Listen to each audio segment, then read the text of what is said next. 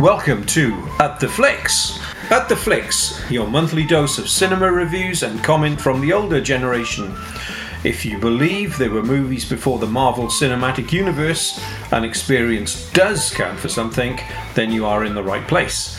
Every month, the three wise old men will review current, recent, and to satisfy our own egos, the occasional classic film. Along with these reviews, there will also be a balcony view and much rhubarb on cinema trends.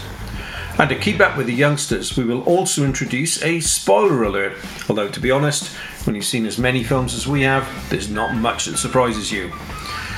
If you are still with us, then let's introduce these three old codgers. Firstly, there is me, Jeff, whose main cinematic interests are politics and horror. Two things which these days go together like Morecambe and Wise, or, if you're American, Rowan and Martin. Then there is Graham. Hello.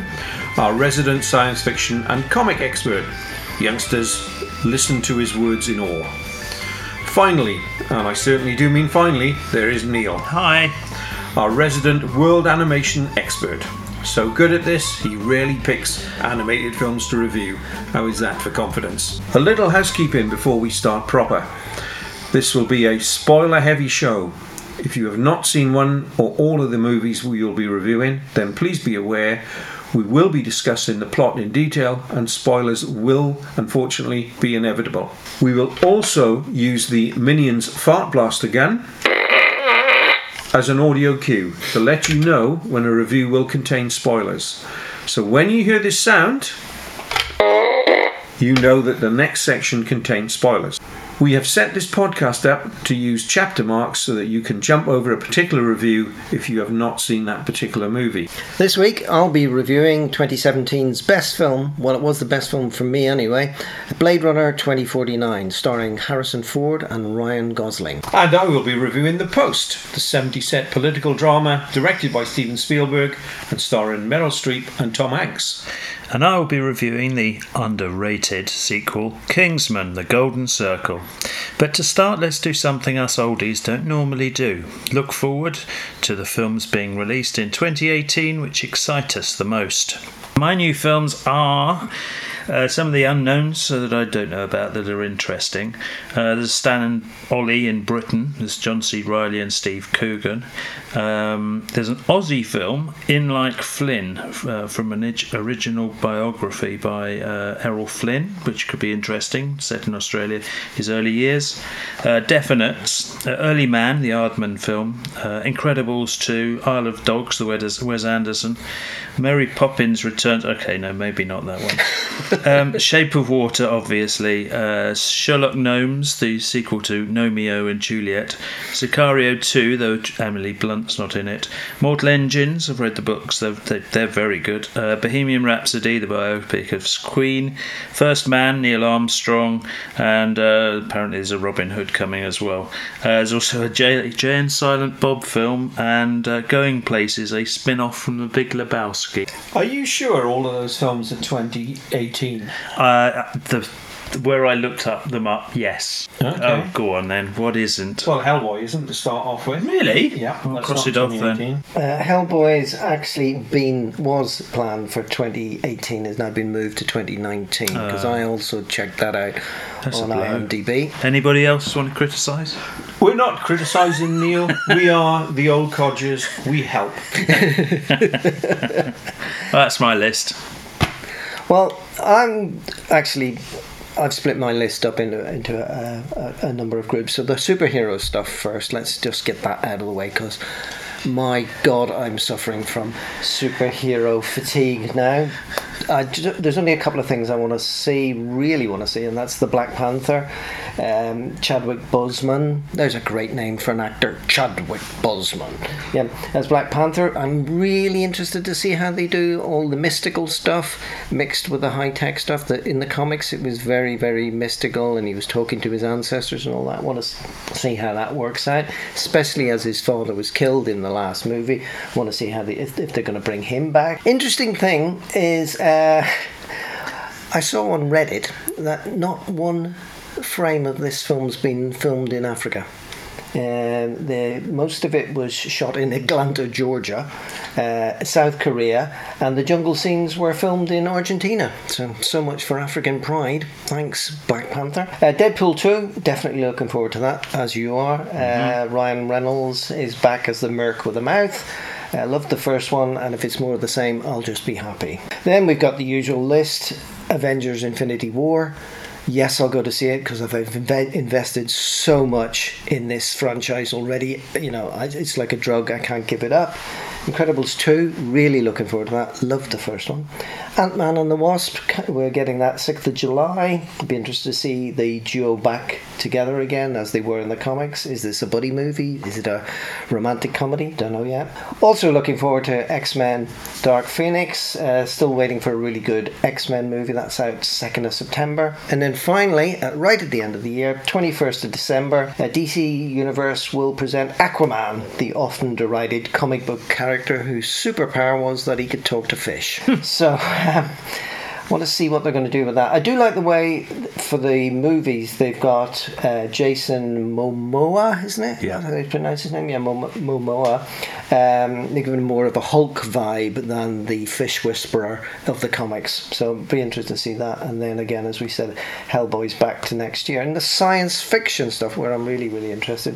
Shape of Water. I think everybody's looking forward to seeing The Shape of Water. Jeff, is Shape of Water out already in the States? Yes, it is. It released there at the end of last year to qualify for the awards. Gone wide through this year. It earned a record 13 Oscar nominations over the last few days, so it's the lead in the pack.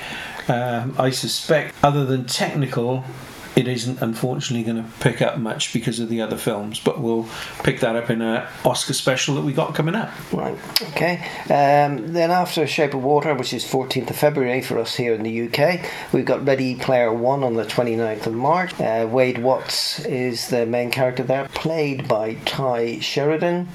Great book, loved it. Interestingly, in the book it's all 80s references, it all relates back to the 80s. Looking at the actual trailer, there's some very up-to-date Overwatch characters from the computer game Overwatch by Blizzard appear in that, so I don't know whether Steven Spielberg's going to bring in more modern characters to make it appeal to a more modern audience. Solo, a Star Wars trilogy, want to see that with as well.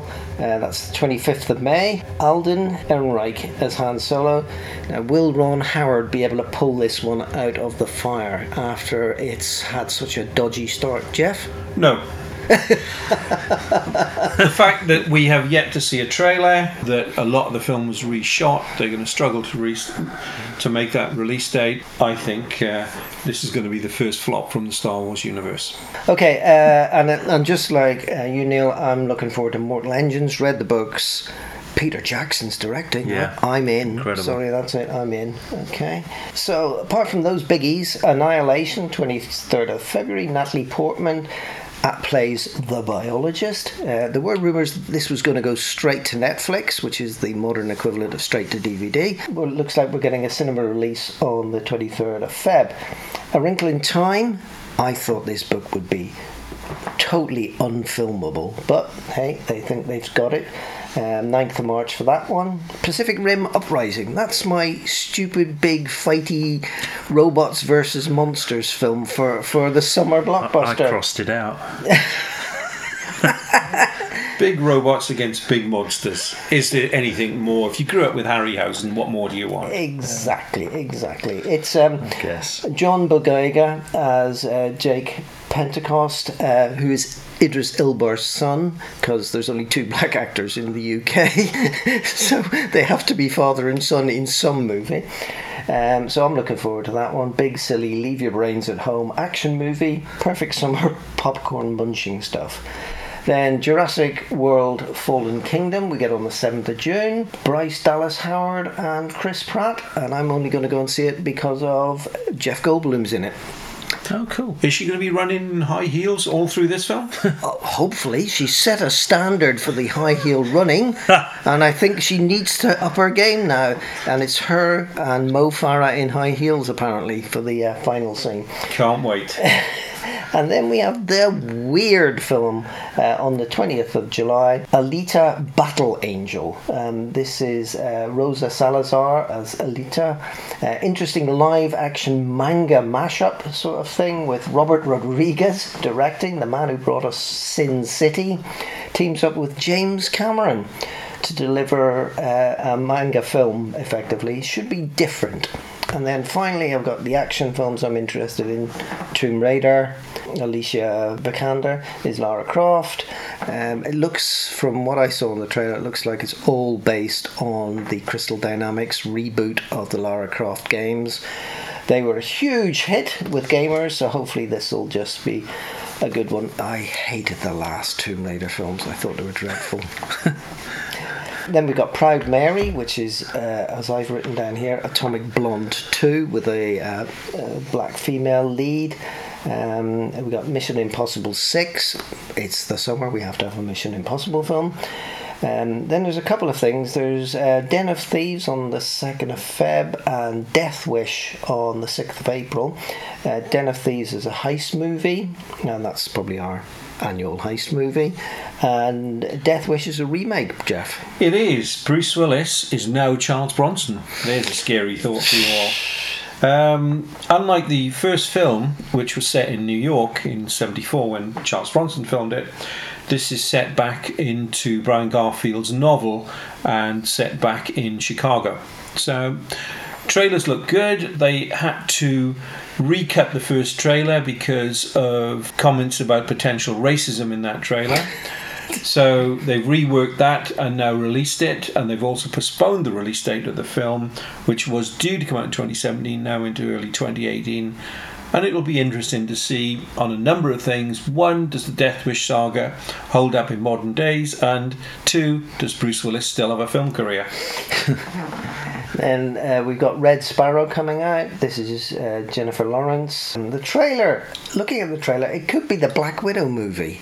It really is, Russian agent trained to assassinate high-profile targets in the West. And strangely, since the release of the trailer, the real Black Widow movie starring Scarlett Johansson just got a green light. And then the film I'm really looking forward to, because I remember it when I was a kid, but I didn't understand the significance, is 7 Days in Entebbe. Trailer looks great, and I hope it lives up to the hype. I know, Jeff, you're looking forward to it. Absolutely, that's on my list as well. I mean, there's been 3 previous Entebbe films, all filmed between 77 and 78. 2 from America, Victory at Entebbe, and the rather good Raid on Entebbe, which funnily enough starred Charles Bronson. And then in 78 there was the Israeli film Operation Thunderbolt. Now we've had that distance of over 40 years. Let's see what secrets are going to be revealed in this film that they couldn't report and show in the film the first time around. Interesting. And then finally, I've got some honourable mentions. I'm really looking forward to First Man, the historical movie about the US space program and the first man on the moon, Neil Armstrong. So it's got space, it's got NASA, it's got Neil Armstrong, it's got landing on the moon. I think my attendance at this movie is mandatory, really. Yes, I just can't miss this one. Lady Bird I'm looking forward to. This is also another Oscar-nominated thing that our American friends have seen way ahead of us. We don't get it to 16th of Feb, is it? That's correct, Graham, yes. Yeah. With an Irish actress in the lead. Good one.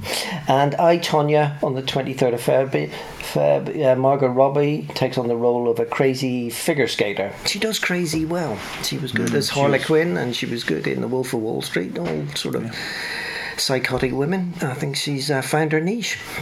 And she was pretty evil in Goodbye Christopher Robin as well. Jeff? Well, thanks, guys. I think there might be 1 or 2 films left that you haven't covered. I doubt it. What I would like to say is, firstly, all these superhero films you've just heard about, bin them. We've done it. It's been done to death now over the last 10 years. Let's move on from that. So, ignoring all superhero films, my list, which you'll be pleased to hear, is a lot shorter, because as I said, there isn't much left. Journey's End, coming out in February. The latest version of R.C. Sheriff's 1928 play, It's been filmed 5 times. And by the way, guys, when it was first staged in 1928, amongst the cast was a very young Laurence Olivier. That's just so Jeff, isn't it? is, Really, isn't it? that's just so Jeff. 1928 references Laurence Olivier, and he's dying to see it, and he doesn't want to see Thor get his hammer out. Absolutely. What the hell? Who would? Yes, and you see why I'm old. So this is the 5th version, as I said. The best version up to now was the 1976 Aces High with Malcolm McDowell, directed by Michael Apted. Well worth seeing if you haven't seen it. Shape of Water's already been mentioned. Certainly got to be there. 13 Oscar nominations says it all. Also in Feb, busy month. Journeyman.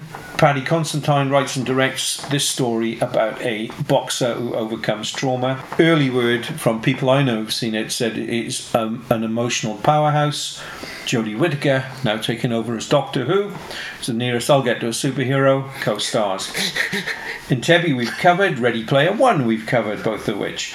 So let's go a bit different for August with the Happy Time Murders. Oh. Now, Brian Henson has directed this long time in development film about a world where puppets and humans live side by side. A murder's been committed, and Melissa McCarthy and Maya Rudolph play 2 human characters who have to solve the murder. It's sort of like Roger Rabbit, but a bit edgier, and I can't wait for that. Now, one thing you'll know from these podcasts as we go on is we won't cover many horror films. That's because my 2 fellow presenters refuse to watch them. So, while I'm really looking forward to watching Halloween, On this your Halloween, On your own. On your own. we have Jamie Lee Curtis back, Nick Castle, who played the Shape in the original, or Mike Myers, not to be confused with the comedian, in the original, is also That'd back. make it better, wouldn't it? Yes, I'd watch it if it was Mike Myers, the comedian, does Halloween. Yeah. There's no Donald presence this time around, so we've got to take everything we can from this film. But as I said, a lot back, and the hook on this film is it ignores everything after the first Halloween film that was filmed way back in 78. And after that, I would have talked and gone on and on about First Man and Mortal Engines, but my fellow presenters already covered them, so Both I'll want end to it see there. that one. I think First Man is going to be something special. Really, Yes. it's about time. So, we've looked forward to what's to come this year. Let's start looking in depth at our review section. And in this review section, we have 2 highlights, potentially, from 2017, and a new one, certainly in the UK, for 2018. And I'll pick that up with a review of The Post. Now, before starting this review, I have to confess that I'm in total awe of Steven Spielberg.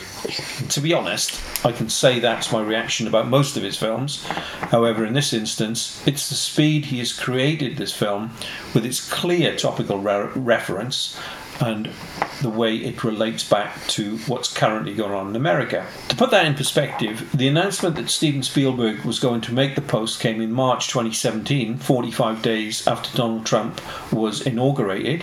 Filming started in May 2017, and the film was released in America in December 2017. I mean, wow, come on, guys. Yeah, Any that's stretch of the impressive. imagination, that's Impressive. pretty good. And add to that, he was already directing Ready Player One. And that's why I say I'm in awe, because he had a major film going and he decided to sneak in another one for us. So, setting the scene, what's The Post about? Well, it's the true story of the release of the Pentagon Papers. Now, the Pentagon Papers were created in 1967-68 under the instruction of the then American Secretary of Defense Robert McNamara. His purpose was to create, and I quote, an encyclopedic history of the Vietnam War, end quote, for future generations. They were incendiary because they revealed the lies successive American governments had told about US involvement in Vietnam. Unfortunately for McNamara, there were people who believed these papers should be released to the population, and that's pretty much where the film picks up in 1971. Now, just before going into the film, I'd like to say that Bob, or Robert McNamara, is played by the excellent character actor Bruce Greenwald, who is no stranger to playing sort of more presidential roles. We'll be talking later about Kingsman: The Golden Circle, where he played the president, but of course he once played JFK in the film 13 Days. Now, in the film, McNamara has created the papers, and one of his aides, Daniel Ellsberg, another fine performance from Welsh actor Matthew Rhys, is the guy who actually releases the papers. Now, Ellsberg's plan is to get the papers to the New York Times for publication. However, President Nixon's administration stopped the publication by court injunction. This is where Meryl Streep and Tom Hanks, the stars, come in. They portray in Washington Post owners Katharine Graham and editor Ben Bradley. They also come into possession of part of the Pentagon Papers and have to make the decision to publish or not to publish. And that is the crux of the film. The future of their newspaper or the freedom of the press. Now, for some people, this might sound like a dry drama, and for others like me, an exciting and timely reminder about the importance of the freedom of the press. And the truth is, if I'm honest, the film falls somewhere between these two points of view. As the Post is essentially a lot of people in rooms talking, you do need a strong hook to get you into the film, and this is where the film falls short. You are expected to know key facts before you start watching. It's not explained who Robert McNamara is, and not enough details is given about his links to the Pentagon Papers. Luckily for me, I've been watching Ken Burns' excellent documentary series on the Vietnam War, which give me a lot of lead-in on that. So I'd also watched the Vietnam TV series, and a huge help. The start of this movie is all over the place from my point of view, and having those few key points already explained to me, it really helped. But absolutely, and other people I've spoken to have said that they found it very difficult to warm to the film because they didn't quite know what was going on. And I think given more time, that first act of the film, which is the weak part of the film, could have been tightened, could have been more clearly explained. And I'll give you an example where Spielberg has done that in the past. It's the opening of Bridge of Spies, which again is another complex subject, but it brings you in at the right point. It's very clear what is going on, who the main people are, and that I felt was missing from Bridge of that I felt was missing from The Post. Now, after the first act, it settles into a more traditional film of newspapers against a bigger authority. And I think where it really pays dividends, and I don't sure if you guys will agree with me, but I think that the casting of Meryl Streep and Tom Hanks, playing personas and roles that they've done in the past, really paid off. Because you could relate to these characters. Even though it's quite odd for me watching Tom Hanks playing Ben Bradley smoking throughout the film. I don't think I've ever seen Tom Hanks smoke in a film, but there we go. And I think they make a real good point of creating that 70s atmosphere through the cinematography, John Williams' excellent music, which recalls some of the works of David Shire and Michael Small, in essence carrying on with films like All the President's Men and Marathon Man. And I think as a result of that, it builds to a rousing and quite moving finale. Now, it's quite clear that this film is meant to parallel Donald Trump's continued attack on what he calls fake news, the likes of CNN and Washington Post, oddly enough. And I think it makes that point really well. However, it is interesting to note that as good as this film is for those latter two acts, it hasn't really gained much in terms of award season. So BAFTA didn't nominate it for anything, and it was only nominated for 2 Oscars. I mean, that overlong Star Wars The Last Jedi got nominated for 4. I mean, come on guys, what's going on here? So in short, not the greatest Spielberg, but builds to a rousing finale. What are your thoughts? Well, I saw it as well. Well, I saw it with you, Jeff. And I mean, yes, I love Steven Spielberg as well, but it's a Spielberg story. You know, it's interesting story, well told, simple, straightforward.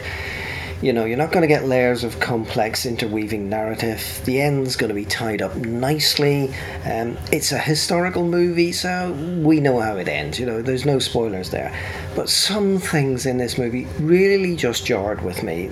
Tom Hanks, I'm a huge Tom Hanks fan. I thought he was great in Bridge of Spies and everything from Turner and Hooch. I just thought he's been brilliant.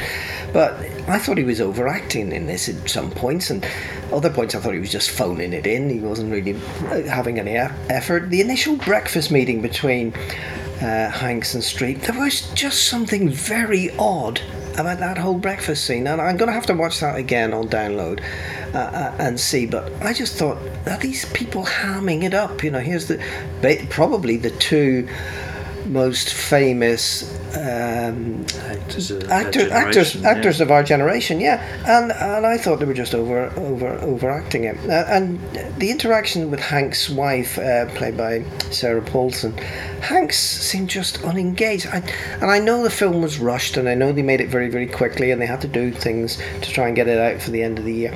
But Paulson, she owned those scenes, and I felt that Hanks was just a bystander, and she's the one who delivers the great lines about the bravery of Mrs. Graham and the fact that she could lose everything, and Hanks just looked confused through that. Now, Jeff and I have some serious reservations about the cinematography here. Jeff thinks it's great. I thought it was terrible. I really did. I thought, the office, the cars, the clothes were spot on for the period. No need to shoot the entire movie through a soft, grainy filter. The cinematographer, Janusz Kaminski, I think it is, he did Saving Private Ryan and Schindler's List. I mean, the guy can do cinematography, so why on earth did he go for this cheesy sort of All the President's Men vibe? I just thought that was a little bit lazy. Well, a few interesting points I've got to disagree with there.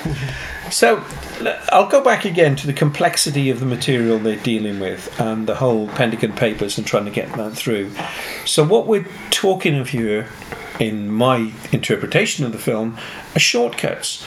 Hanks represents a persona of what Tom Hanks is, and I think that's quite useful to get you into the film after the way the film stumbles in the first act. I can't say enough to disagree about that cinematography. I just think that it was absolutely spot on, and I know we're getting on in years, Graham. Maybe we both need eye tests. Maybe that's what it is. One of us is wrong here. Maybe that's what we need to do. But I just thought in the recreation in that period, I thought it was really good, and the way they recreated. I went back and watched a bit of All the President's Men, so you got that feeling of the newsroom there. And I just thought that the capturing of it in this film was as good as it was in All the President's Men. And by the way, and I've got to add this, and you can hit the spoiler alert if you wish. This isn't my idea. Somebody else said it. And I love the fact that somebody said that Rogue One and The Post have exactly the same ending. I just thought that was tremendous. And what that means is they both bleed into other films. Oh yes. Yeah. Okay. So I think that I think that was really good. But no. I've got to disagree with you on Hanks' performance. What do you think of Streep's performance? I just thought she was excellent. I did. I really, she starts off. There was some great stuff in it. So she starts off very unsure of herself. Her husband's just committed suicide. She's confused. She's running a massive company, and she played that well. Are you sure he committed suicide? Didn't he just die of heart problems? No, she said in the thing, okay. Why does everybody keep saying it's heart? He committed suicide. I think she means he committed suicide by overwork. Right, there's another thing we're going to have to check that one out as well. Yeah. Maybe. I thought she was great, and then she grew into the role. I like the way every time she went into a meeting, the doors would open, she'd walk in looking great, and she'd walk in and it'd be full of old white men. Yeah. It was just, they so captured the early 70s, and they did it 2 or 3 times where she went into a meeting and it was all the bankers, all the lawyers, and it was just full of old white men. Interesting you say that, because that may be another reason why it's not getting award nominations, because it doesn't reflect the current Me Too movement. Ooh. Potentially. That's not in any way a put down. That it may be it's out of step. I think it's I think it's quite in step. It was showing what things were like, and where we've come from, and yeah, it was terrible. But without broadening this discussion too much, it looks at it in terms of where it is historically, whereas a film like Three Billboards looks at it and then broadens that discussion. Oh, okay. Yeah, I'll give you that one. That's really good. Okay, well, here's my riposte then. What about the cheesy bits of the bloody film, right? And there was some real big cheese in this film, right? It's a newspaper story, right? So at some point, again, it's mandatory. Somebody has to say, stop the presses, right? Right? They didn't. They said, start the presses, which I thought was good. That was fun, start the presses. That's different.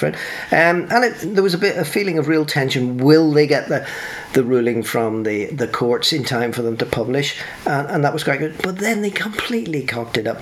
They showed the oldest trope in cinema. We see the presses rolling, we have the papers being loaded onto the lorries, and then the lorries actually spring out of the streets onto the streets of Washington.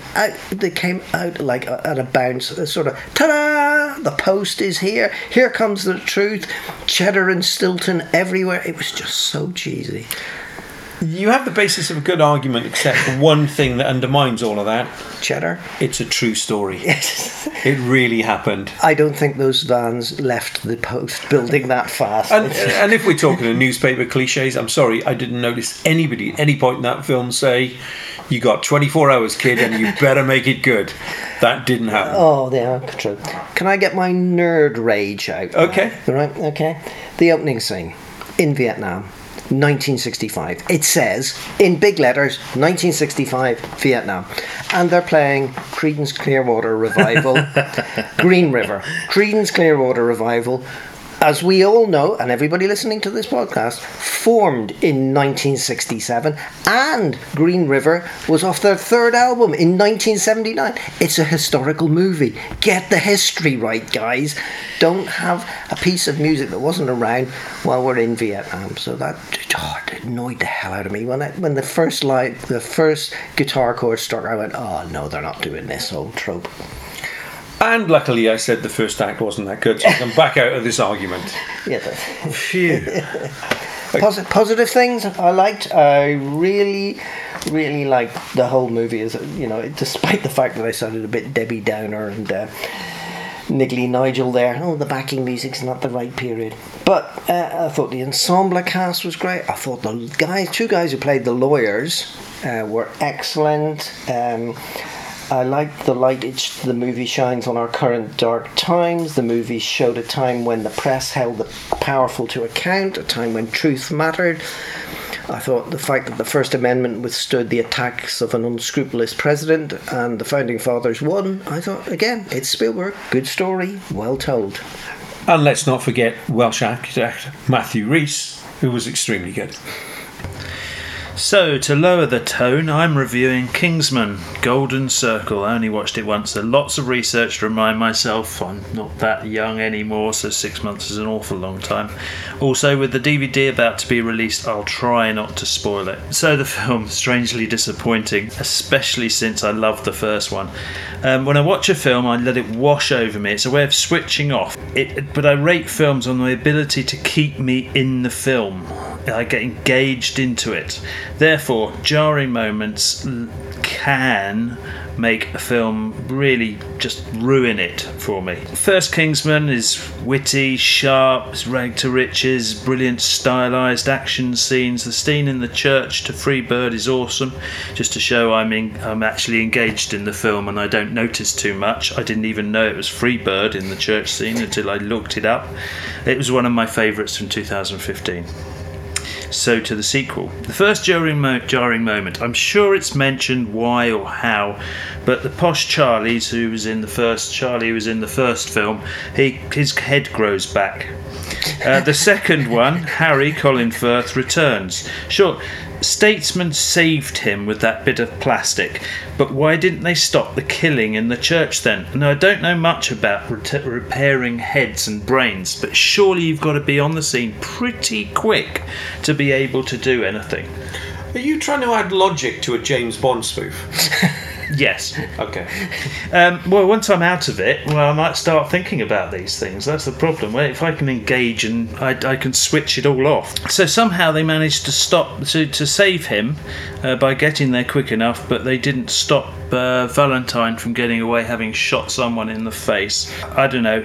And what else did Statesman do? They're billions being killed and they just ignored it, did they? And then they had the gall when Eggsy and Merlin turn up to accuse them of not being very good. They've just saved the world. I just couldn't get past it, I'm afraid. So, some funny moments. Channing Tatum, just all of everything Channing Tatum does. Julianne Moore, I thought was really good. I've seen criticisms of her, and I thought she was very good. The scene in the Eggsy meeting the in-laws was excellent, where he comes out with some Swedish, and the King of Sweden looks at him and says, "I think we should do our guest the honour of speaking in English." Burn. The great action scenes. Taxi, of course, I was slightly ruined by the fact that his head grew back in order to fight Eggsy. The snow resort, the fight at the end, the good bits, the Mark Strong singing John Denver, and the whole plot was reasonable. I thought the interesting discussion on drugs versus alcohol and cigarettes and other things that are addictive. Why can't they bring drugs back? Well, for a number of reasons. It's too easy to nitpick, especially on a film where you need to switch off that, oh my god, that can't happen in the real world button. And I know this is a spoof, and I know this is a sort of James Bond with the real bits added in and blood everywhere and such, but there's a couple of things from the first film. If you really enjoy the first film, there's just those two bits that sort of ruined it. How did they manage to put Charlie back? I suppose they wanted somebody we knew in order to, so they didn't have to come back with... That's 3 times now you mentioned Charlie being put back together. I think you're wrong. I don't think, if you go back and look at the original film, that isn't quite it's what not happened. Out yet in blue. Well, the original Kingsman, so you see what happens to him at the end. But that's fine. Yeah. Okay. Carry on. Old age does funny things to people. Yeah. Well, it made I couldn't remember it. I am old, but a jarring moment for me makes me lose focus, and I'm watching other things like trying to spot problems. So yeah, it drags me back. But Colin Firth returning, it was too much of a bomb note, I'm afraid. So it's not perfect. It's a bit of a mess, but it's fun, entertaining. I'm sure I'll grow to appreciate it after watching it 3 or 4 more times. Spoiler alert. Merlin dies. He's split into several pieces, but he'll be back in the next one, won't he? Comments, Jeff? Just pick up on that. Spoiler alert. Mark Strong's final scene was extremely good, almost moving. I agree. And I don't think he will be back now. No, he's in. Yeah, okay. I thought it was brilliant. I thought that last bit was fantastic. All the scenes are very good. It's just when it takes me out of the film, it just ruins it for me. I had a similar thought. I mean, I thought it was... I looked back at my review I did, and I said, yes, it's brash, it's crass, it's bang, silly, it's certainly. wallop and silly, but it's supposed to be. Yes, I agree. I agree. And a couple of things annoyed me. They're following exactly the same beats as the original. Yeah. Big opening action scene, bad things happen, more action and things get resolved until the baddie pulls a twist, and then big action finish with the death of a beloved character, and then a final joke. It was exactly the same. And my comment in my review was, where do they take this next? They've done 2 world-stopping crazy psychopaths and a race to save the world. They need to change it up for the next movie. Mind you, that's never stopped the Fast and the Furious, has it? They've done 7 films that are all exactly the same. I think, guys, you're both missing the point here. Well, yeah. Almost completely. I don't know why I picked This is a spoof of James Bond. Yeah. Are you saying that every James Bond film is different? Because most of them aren't. No, it's Shakespeare. Well, absolutely. Pretty much Shakespeare. Back in the days of Sir Roger Moore. You know, when Bond films were Bond films, Kidding me. they were fun. And this recreates that fun. I remember as a kid watching You Only Live Twice, the first Bond film I ever saw, and that feel of spectacle, you know, irreverent comment, mindless violence is there in Kingsman. Admittedly, I could never have seen anything like that when I was a kid, but it does capture that feeling of what the fun was with the Bond films. I agree with you. But the bit where they brought back two characters because they couldn't be bothered to bring in another couple of characters and build up their character, they just went, oh, let's do something cheap and put them in. Okay, I might be wrong on the Charlie one. No, okay, because the Bond films are the height of decent storytelling, and when Richard Keeler's Jaws came back, that wasn't a surprise to anybody, really, was it? Oh, this character that had these steel teeth. But he was Jaws. Yes, and I rest my case. I would like to point out two other actors in this who I thought had a whale of a time. I think you mentioned Elton John. I'll never be able to listen to Saturday Night's All Right for Fighting in the same way again. But I would also like to mention the aforementioned Bruce Greenwood, who we mentioned in the post. His American president, who was double dealing on the side, and I'm sure has more than a passing resemblance to someone we now know and love, was extremely funny. I take your point as well, Neil, that the character of Julianne Moore and the whole argument on drugs, as Samuel Jackson's argument in the first film about overpopulation, are valid arguments by megalomaniacs, and I think that's a great deal of fun as well. Thank you very much. But I think it's fantastic fun. It's not quite as good as the original. It hasn't got that freshness. I don't think so. But anything where director Matthew Vaughn and writer Jane Goldman get together, it's always a class act. And I can list off their films here: Stardust, Kick-Ass, one of the X-Men films. I agree. Yes, absolutely. I just thought this tremendous. one wasn't quite as good. And they're going to do a third. And you know what? I'll be there. I'll be as excited as ever. Certainly more than some of these nonsense superhero films we've been talking about. And twist the knife, and there we go. Yeah, okay. Yeah, I did say I am tired of superhero movies as well. I mean, look, when they first came out, it was, here's the comics of my youth up on the big screen. But holy cow, how many superhero movies are we in now? We must be about 18 or 20 movies that we're in. You know, it's fatiguing. Yeah. But I think for as many as we've gone past, we've got as many coming this year. But the worst thing is that they're pushing good movies out. And and we've talked about this a lot. It's the Star Wars effect at Christmas. We always get a Star Wars movie kicking out everything around Christmas. So we get this big sort of gap, where we have to spend time with our families, instead of going to the movies. It's just unbelievable. It's not acceptable, is it? And I think we've all picked films from this Christmas that we're looking forward to see. Graham, you've unfortunately picked a superhero movie, but we'll gloss over that. But Mortal Engines, wouldn't have been there had there been a Star Wars release this year. So they are taking chances on other things. First Men opens in the UK November.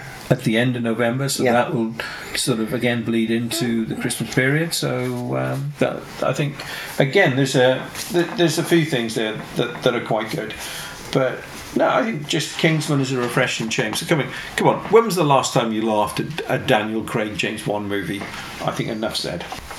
And now it's over to me, and my film I'm going to be reviewing is Blade Runner 2049. So, to me, Blade Runner 2049 is the perfect follow-up to Ridley Scott's 1982 masterpiece. For the serious hardcore sci-fi fan or Blade Runner fan, it's just perfect. The movie, however, does have its problems. It's not a sequel for the casual Blade Runner fan, or even for people who just like sci-fi movies in general. It's very long. It's 166 minutes. Who's going to sit and watch a complex, slow-paced sequel to a weird 35-year-old movie? Ridley Scott didn't. He said it was over long and slow. And he should know. Yeah.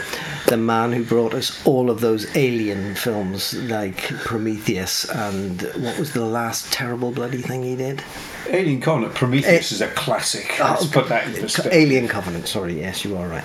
Okay, yeah. So the main problems with this are the themes are very complex. The nature of life, what it is to be human, born versus made, the owning and treatment of slaves, human replicant hybrids. Can a non-physical construct be considered a life? You know, Kay's girlfriend in the movie is a hologram of all things. Is she a living being? Does she, is she self-aware? How do our memories define us? And then the whole piece about Wallace, the basically the baddie in the film. He's the savior of humanity, but he's clearly a psychopath. So there's very, very deep questions asked in this movie, and it's not an upbeat movie. Things on planet Earth are worse. It starts off in 2016 with the original Blade Runner. By 2049. Things are a lot worse. It's not upbeat. There's no plucky hero fighting against the odds. The weather has gone mad. There's now a massive seawall protecting LA from the rising sea level because of the global warming. There was a global blackout which destroyed most of the world's records. There's a famine. And the city of LA has expanded massively, and there's huge areas of slums, and they fly over them in the start of the film, and it's just miles and miles and miles of slums. There's roaming scavengers outside the city, and someone has exploded a dirty bomb just outside Las Vegas. So it's not really upbeat. And the main problem, however, with 2049 for the ordinary cinema goer is that it speaks only to the dark core of the original. There's no hero cop. The Blade Runners are now replicants who hunt the older models, and Blade Runners are held in utter contempt by humans. But if you liked the dark side of the original movie, then this is actually a treat. And the original movie came from two basic concepts. What they marketed it as is here's Harrison Ford, cop, hunting down these robots to kill them. Now, anybody who dug a bit deeper realises that this is a Philip K. Dick movie.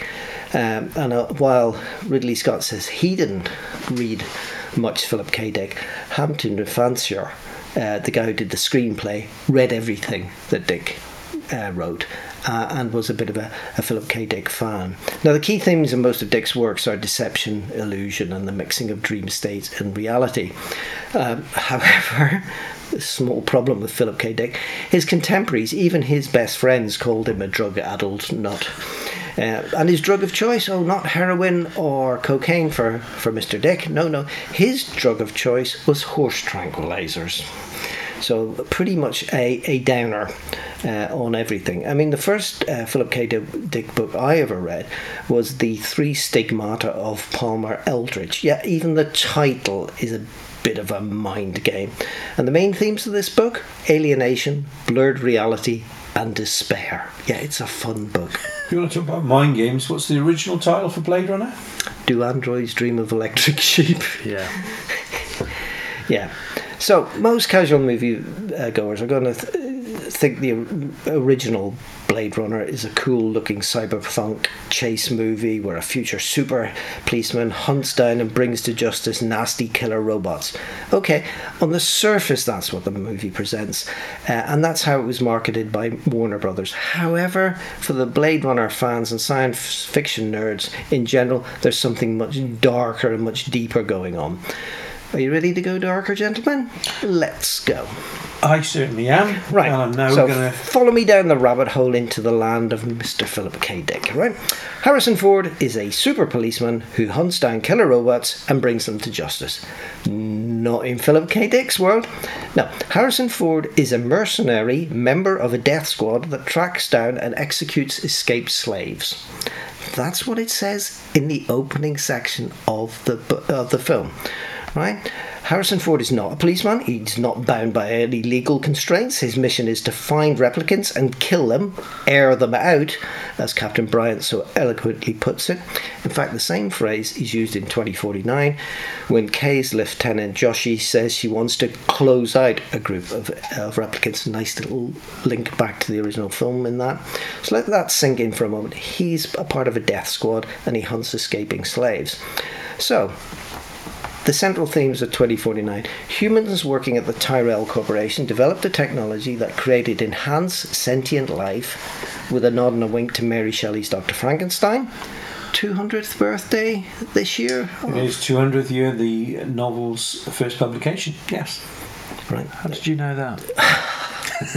Jeff told me. Jeff tells me everything.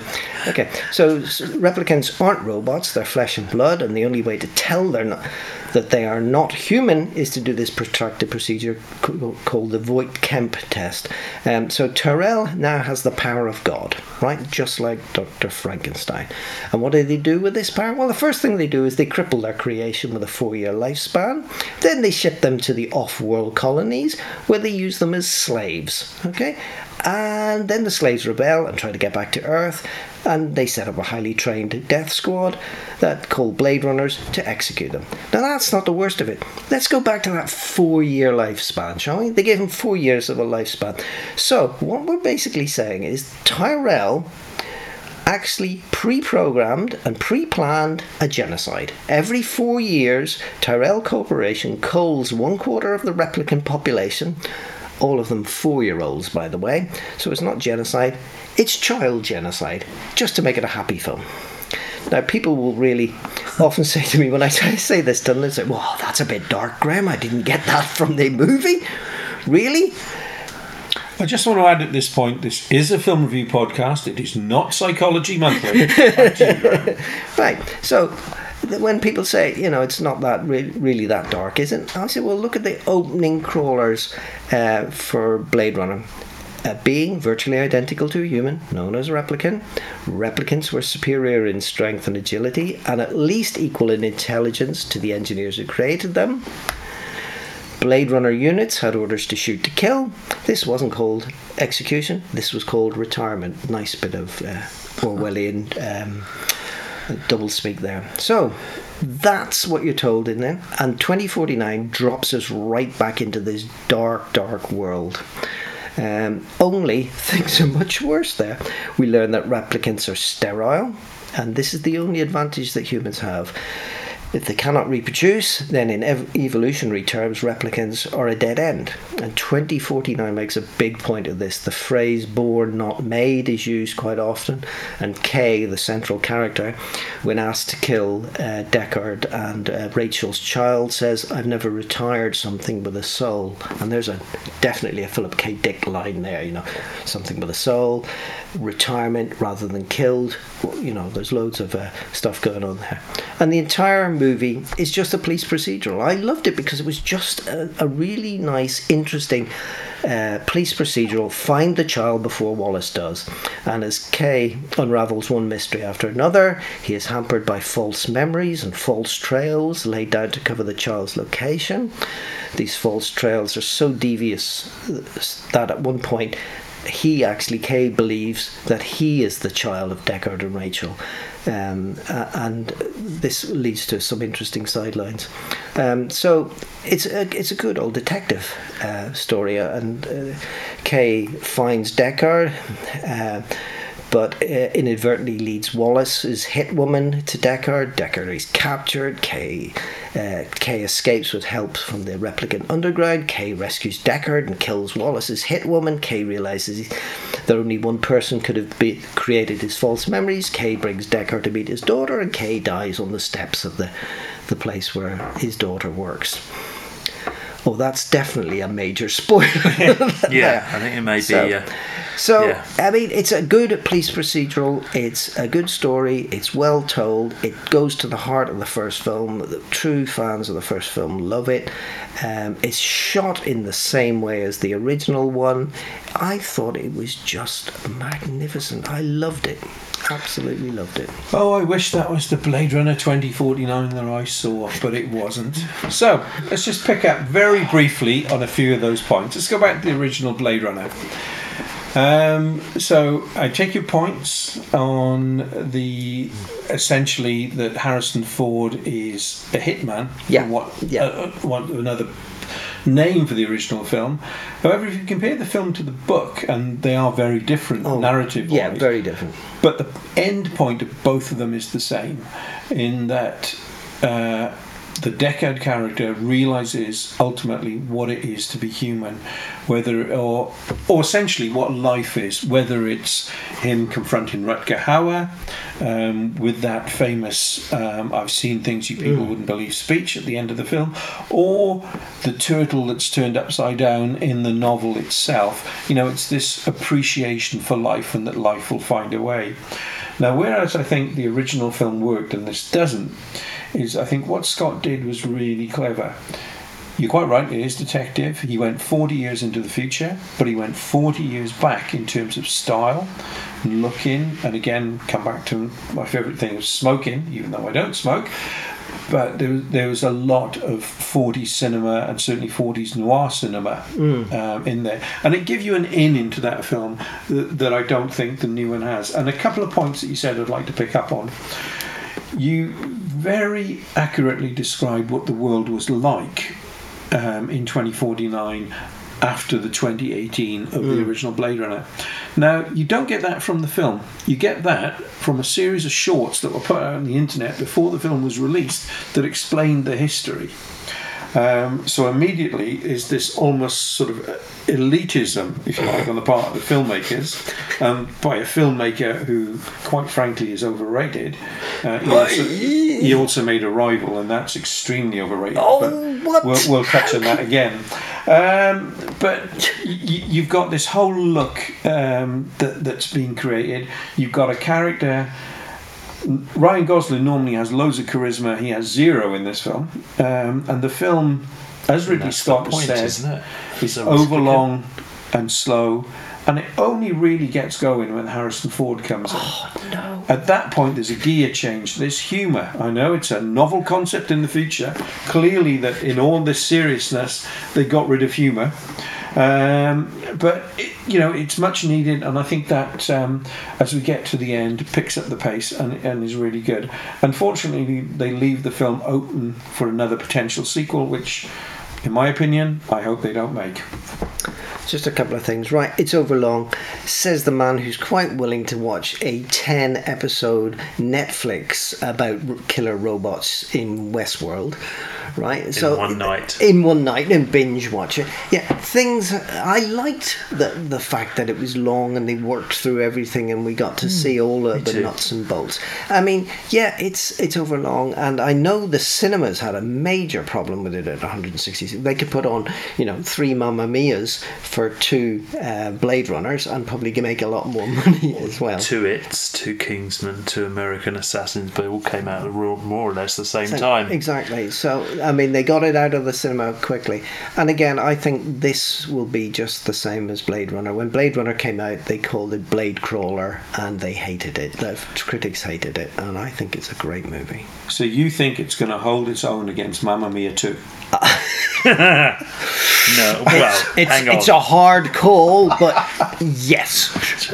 Okay. Yeah, and I liked the slow build up. I like the fact that we got to understand Kay more.